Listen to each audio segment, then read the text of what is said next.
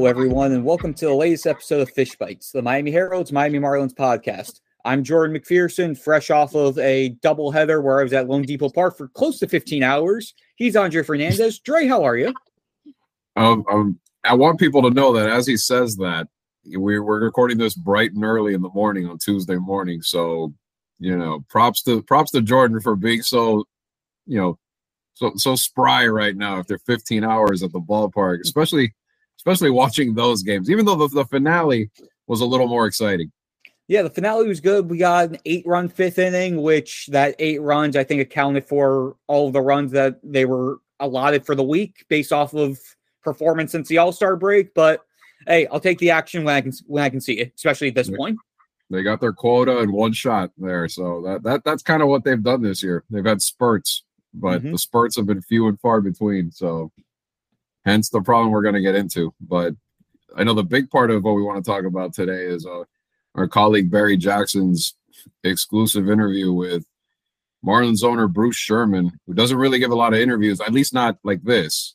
He gives a lot of group interviews, maybe once or twice a year, but one-on-one, even though it was via email, but still a sort of virtual one-on-one setting, I guess you could call it. He gave some insight a little bit on at least who was going to stay, or at least who's planned to stay, and others who he didn't really say are going to stay. So it kind of makes you wonder probably if they're out the door. But, I know that was one of the big things we wanted to focus on in this episode. Yeah, definitely. And like you mentioned, Bruce Sherman, he normally does a general address during spring training.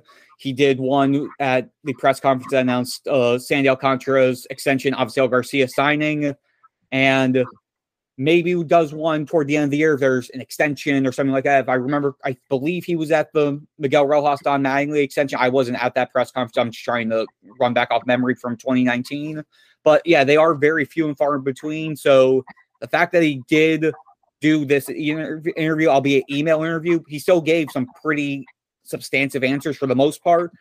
Kept a few things to the side, specifically the question that Barry always wants to know about, we all want to know about, is payroll going to increase?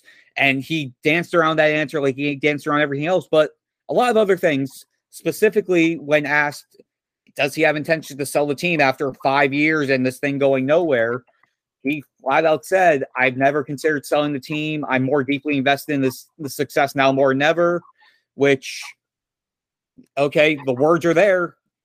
Now let's see what happens when you go into the offseason after yet another season of sub 500 success in a time when this was supposed to be the year where they make the jump. Now that that's directly out there and his words are there, that's what we need to start seeing is how far does that deep investment go? Right. And I mean, he can say that now, but obviously stuff is going to happen behind the scenes, and in the next year or two, things can easily change, and there could be, even now, he could be saying that for the moment, but, if he were to sell, things obviously have to happen. Things need to be put in motion, and that takes some time. That's a process. We'll see. I mean, it surprises me if this is just my opinion. It would surprise me if it's the same in, say, 2-3 years as far as who owns the team. But I could be wrong. Maybe he is that invested. We'll see. But definitely this is long overdue to change, and you can't be stuck in this rut continuously the way they are. And yeah, I mean, offense is at the heart of it, as we saw. I mean, you could blame it on injuries, but injuries happen all around the league. And there's a lot of teams that you've seen that have been wrecked by injuries and still find a way to figure it out, still find a way to press on. Maybe their performance is hindered to a degree, but not like this. I think, the Marlins neighbors to the not so far northwest of the state are a good example of that this year. They were wrecked, and then look how they may not win the division, but look how they made it a fight toward the end, capitalizing on how the front running Yankees have fallen, but the Rays are right in, and they had a ton of injuries. That's just one example. And it just shows you like this, the decisions they made in the off season. I mean, I don't think they didn't, a couple of guys didn't work out. I mean, I know Jorge Soler got hurt, which didn't help, but the Avisail Garcia part of it, was a big disappointment. So again, you're left with a half good franchise in the sense of the pitching, and even on that side of it, and we've talked about this a bunch of times, but it's not as deep as it was. I mean, it really isn't. I mean, there's a lot. I mean, I think there's still a few that you look forward to in the minor league system that are on the way up. Yuri Perez is one of those guys, but we're not talking about we're not talking about it the way we were like in 2019 or even 2020, where we were like, wow, there's this guy coming up, and you're really excited there. So there's a lot of questions. I think the internal changes are going to be the interesting thing to follow, and I think you're going to have your hands full. I think once that comes around, like October, November, just kind of keeping track. I mean, even I'd be really surprised at this point if Don Mattingly is still the manager next year. I hope he lands on his feet, whatever he ends up wanting to do or is able to do, because always was like a very tough spot during these last few years. And, obviously we know after 2016 and what happened with Jose, that was the big chance to take a team to another level, but since then it's been a real tough situation just to be able to fight their way out of this rut, and they really haven't been able to. So, it'll be interesting. Yeah. And to go back to a few of your points, on the player side, the minor league side, Yuri Perez is great, but is he going to hit 2-run home runs, driving 55, 60, 70 guys? No, right. Again, that's the big problem. I mean, we see the rotation. Right. We see that's not a problem. The Marlins are actually at the point after calling Braxton Garrett or adding Braxton Garrett back from the IL. They have 6 starters in the rotation right now. They very well could be going 6 man at this point. Again, but looking at the bats and the ones that are developing or really are not developing, that's been one of the biggest crux, in addition to not signing any damn bats that could actually give them a chance.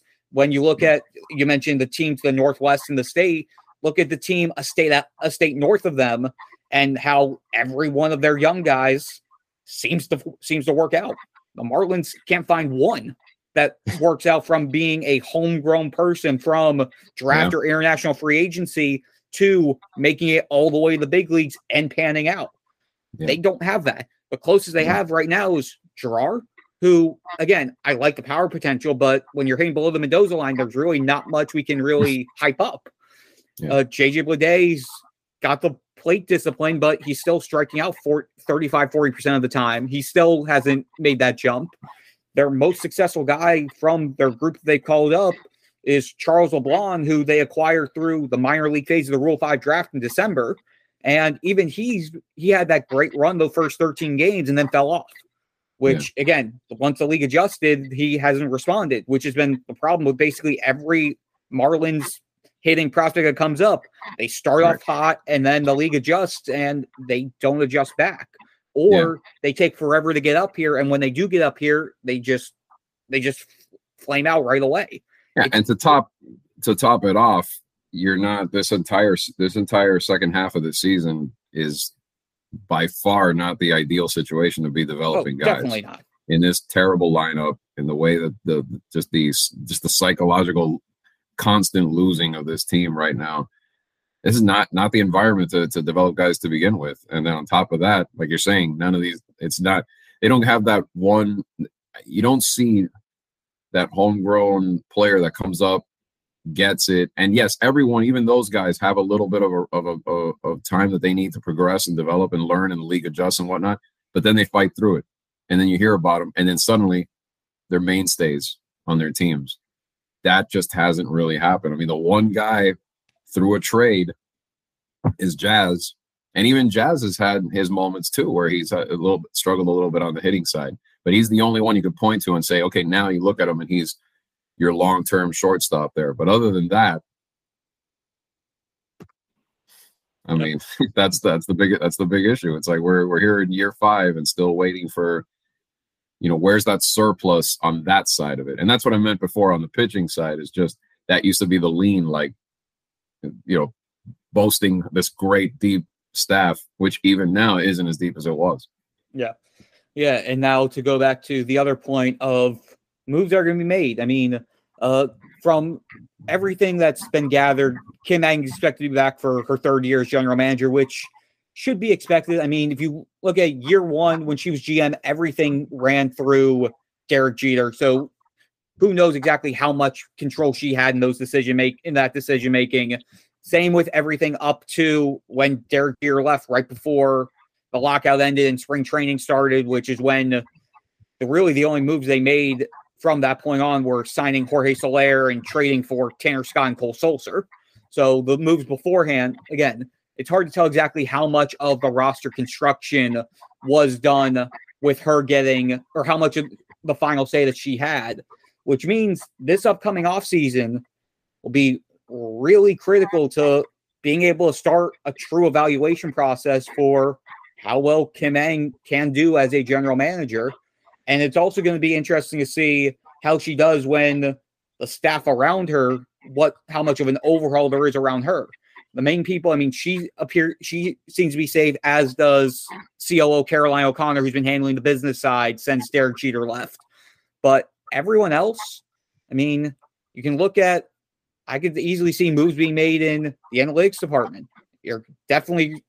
I feel like there should be moves made in the player development side, whether it's from the top or trickling on down. After seeing how the lack of development, after how hyped the Marlins minor league system has been as they've revamped it over these 5 years, and to not see any true results on the hitting side specifically, changes need to be made there. I mean, they're at the point where they can't just keep hovering around and going, oh, well, this happened and this happened and this happened. We'll try again next year. It's the definition of insanity. You're repeating the same thing and expecting different results. It's not going to work. That you have to make a change in the real managers of the team. Yes. As we've talked about, because Donnie, not just Donnie, but managers in baseball pretty much in general have now become glorified caretakers and locker room guys, locker room coaches at this point. They're being told how to make their lineups and the day-to-day operation and everything, so that is the core of it. That clearly hasn't worked, anywhere near the degree that they were hoping for. And I think that's where the house cleaning definitely has to happen, for this team. I mean, whether Donnie's the manager or not, I don't think it's going to make that huge of an impact, to be honest. And that it's a shame, because not just him, but you see a lot of guys who probably, the way it was before, had good managerial instincts, the Dusty Bakers of the world and guys of that, the guys with that kind of experience. And that's going away the way the game has changed. So. Again, that's why, we talked about it with Joe Madden last week, and just him being open about it now that after he got fired by the Angels, they basically saying the part that he couldn't say while he was under contract, being able to finally put it all out there about, it's to the point where, hey, maybe the main person in analytics or the general manager should be wearing the uniform, being on the field and fielding the questions. Yeah, it's true. I mean, and he this is coming from one of the best managers in the game. So, I mean, that's a way. But in general, I mean, going back to the main point here, I think that's the two critical areas for sure that have clearly not worked, and especially on the development side. When you need mealtime inspiration, it's worth shopping Kroger, where you'll find over 30,000 mouth-watering choices that excite your inner foodie. And no matter what tasty choice you make, you'll enjoy our everyday low prices, plus extra ways to save, like digital coupons worth over $600 each week. You can also save up to $1 off per gallon at the pump with fuel points. More savings and more inspiring flavors make shopping Kroger worth it every time. Kroger, fresh for everyone. Fuel restrictions apply. Another day is here, and you're ready for it. What to wear? Check. Breakfast, lunch, and dinner? Check. Planning for what's next and how to save for it? That's where Bank of America can help. For your financial to-dos, Bank of America has experts ready to help get you closer to your goals. Get started at one of our local financial centers or 24/7 in our mobile banking app. Find a location near you at bankofamerica.com/talktous. What would you like the power to do? Mobile banking requires downloading the app and is only available for select devices. Message and data rates may apply. Bank of America NA, member FDIC. And I know that's going to sort of jump us to the next segment, which we were going to talk about the rule changes coming in baseball, which is kind of interesting. I think one of them applies in the sense of analytics, where they're going to ban shifting which has been a huge part of how teams approach everything now. So now we're going back to old school. If you're a lefty, you got to be celebrating, thinking, "Oh my God, the right field is back open," or at least mostly compared to how it's been. Yeah. The rule changes that are going. In fact, there are a few of them, and we'll try dive into each of them. We'll start with the shift, like Andre said. It's basically two out. You have to have two players on each side of second base and on the infield dirt.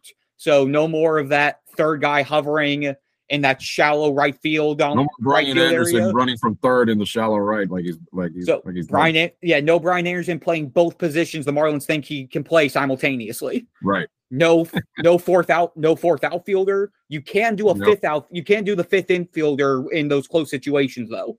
It's just a minimum of two on each side. So you can do a fifth infielder. But it's somewhat. It's still going to somewhat reduce the fact that like every time you're putting four guys all the way to the right, you have one guy practically in foul ground down the first base line almost. Yeah. And making it impossible for righties and leaving a huge chasm on the left side, which nobody ever hits it to. Yeah, one of my favorites is still the Manny Machado when he was like basically in deep right field and ended up making like a 354-foot pop out to the third baseman in right field. Yeah, I'm gonna miss the routine grounder to the third base side, the little bleeder up the third base line that's gonna sit there all by itself and just like die on the infield grass because no one's even near. I'm gonna miss that. Yeah, and the thing is, it seems it's probably just anecdotal, but it seemed like every time the Marlins shifted, or a fair amount of times the Marlins shifted when they didn't need to, it came back to bite them in the ass. And it'll be interesting. It'll be interesting to see. I should have pulled up the numbers, and I'll end up probably doing that in a story later on to actually break down how this stuff should help them out or hinder them. But you look at a lot of the situations when you have a ground ball pitcher on the mound who he knows where he needs his spots and gets burned by the shift because they shifted him and a left-handed hitter beats the shift when regular formation would have gotten the easy out. Oh, you mean your Cy Young favorite, who's the king of double plays? He's one of them. And then I also think specifically of Richard Blyer and the relief side of it. Oh, that was on the relief side for sure. Yeah. Because again, he's a guy who's 60% ground balls. And again, with the lefty matchups, they have the shift going with everyone on the right side. And he gets a ground ball. He makes the pitch, gets the ball for the lefty to hit it where it should be, on basically where shortstop should be. And there's no shortstop there. Or the third baseman covering shortstop because the shortstop's standing next to the second baseman now. But the shift will be interesting. The other one, which I know from a media standpoint, I'm ecstatic about, pitch clock. We are going to be, I believe the numbers are 15 seconds when there's no one on base and 19 seconds when there are runners on base. You can only release from the mound twice. I believe you can only throw over for pickoff attempts a certain amount of times, which that's going to be interesting to me when you have a guy like a John Birdie on base. It's going to bring stolen. That's going to give you a chance for your speedsters to actually start stealing bases again.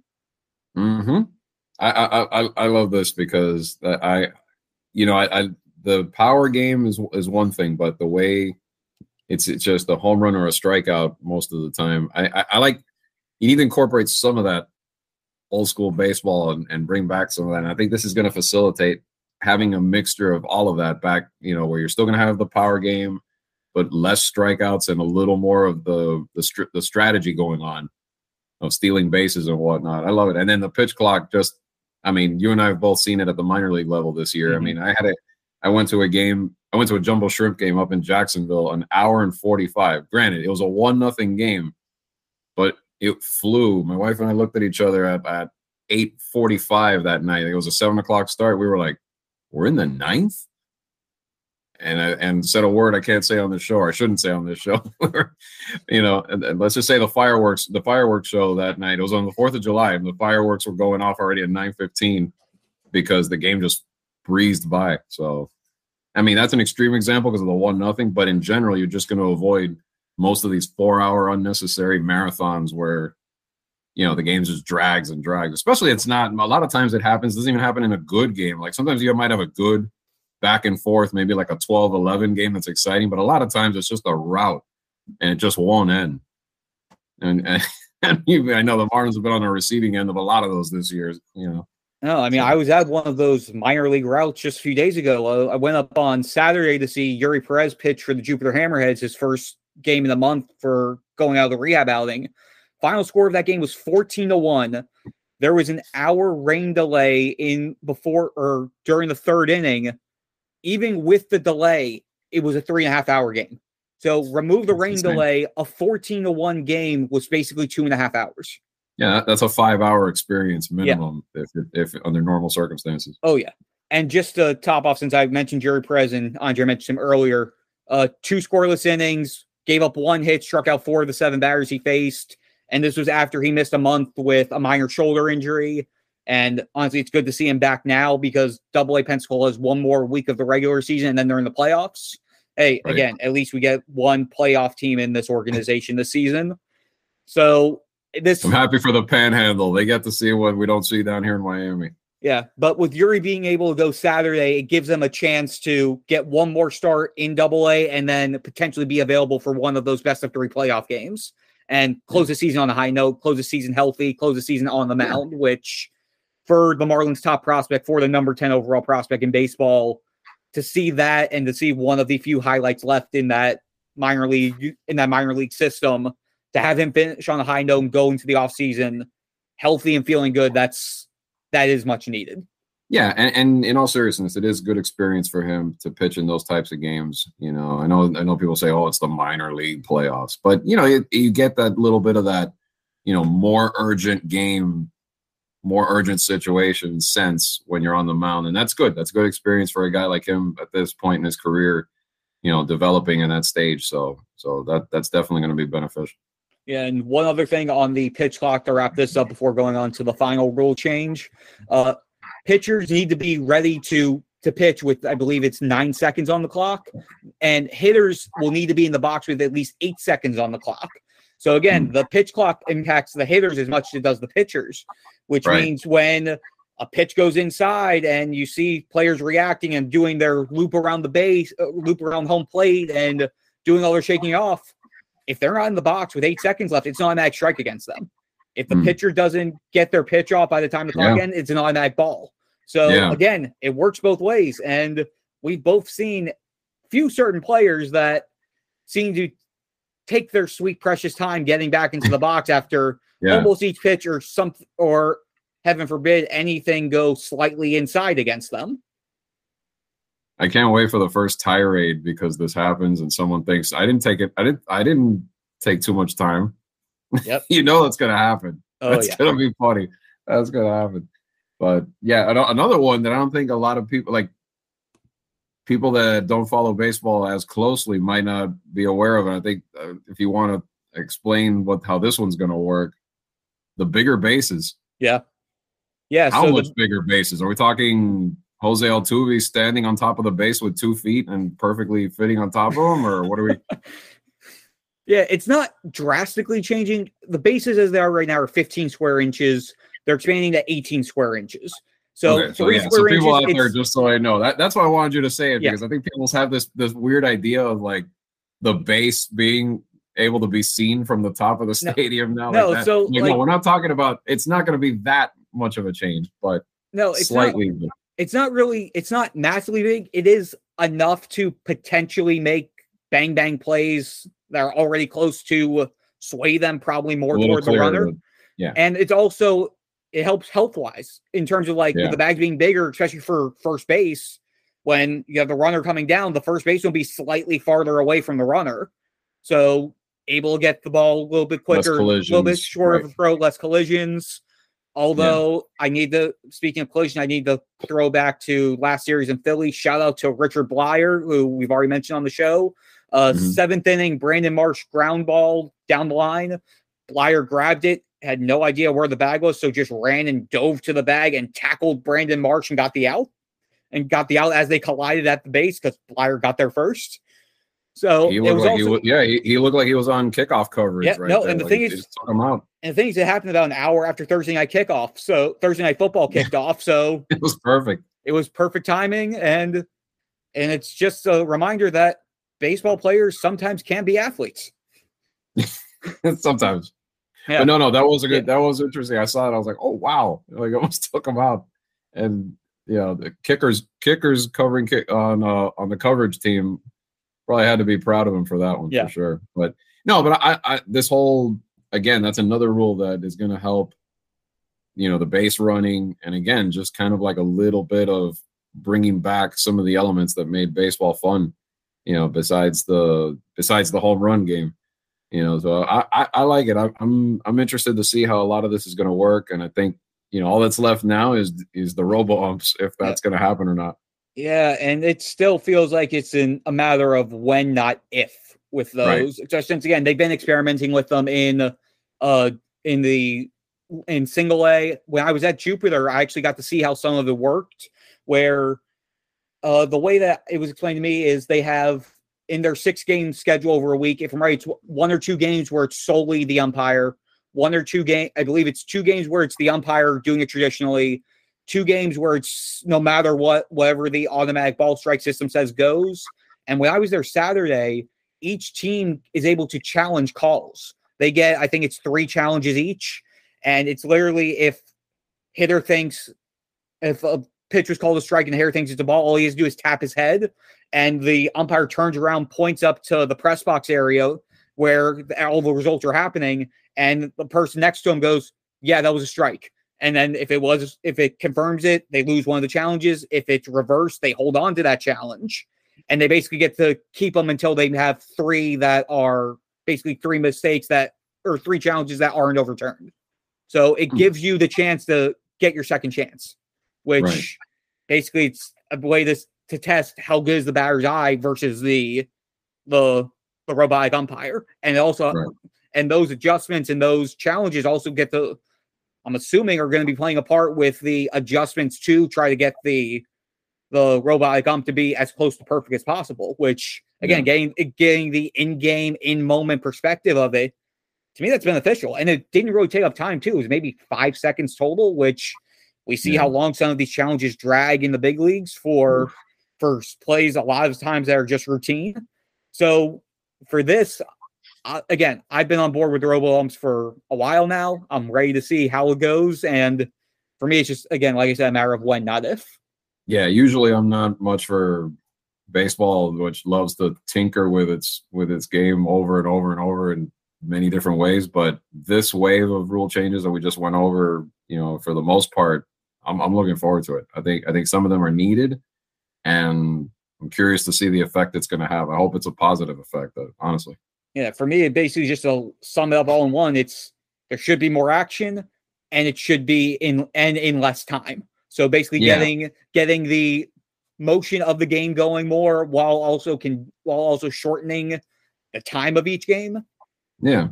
I think there's a current generation of younger baseball fans that, it hasn't been that long, but I think maybe some people have almost forgotten the fun element. Mm-hmm. I mean, I know I keep going back to base running and things like that, like the fun element of some strategy to the game. And I feel like that is going to help. I think it's going to make it more exciting. And even from not even a fan perspective, but just from a team, like, I think it's going to help some teams when you're not, when you don't have the Dodgers lineup, you could still find ways to win because it's going to be a little more, a little more involved where you can, create runs easier, that sort of thing. Yep. No doubt about it. And I think that's going to wrap us up for this week's episode. Thanks so much for tuning in, guys. We have about 2 or 3 more of these before the season ends.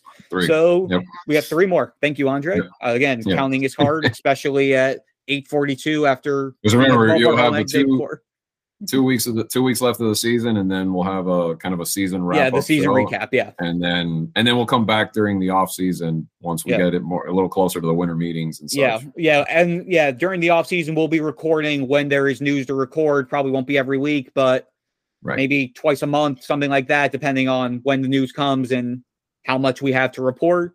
But for now, this is going to be it for this week. We will be back again next week. Thanks so much for tuning in, everyone.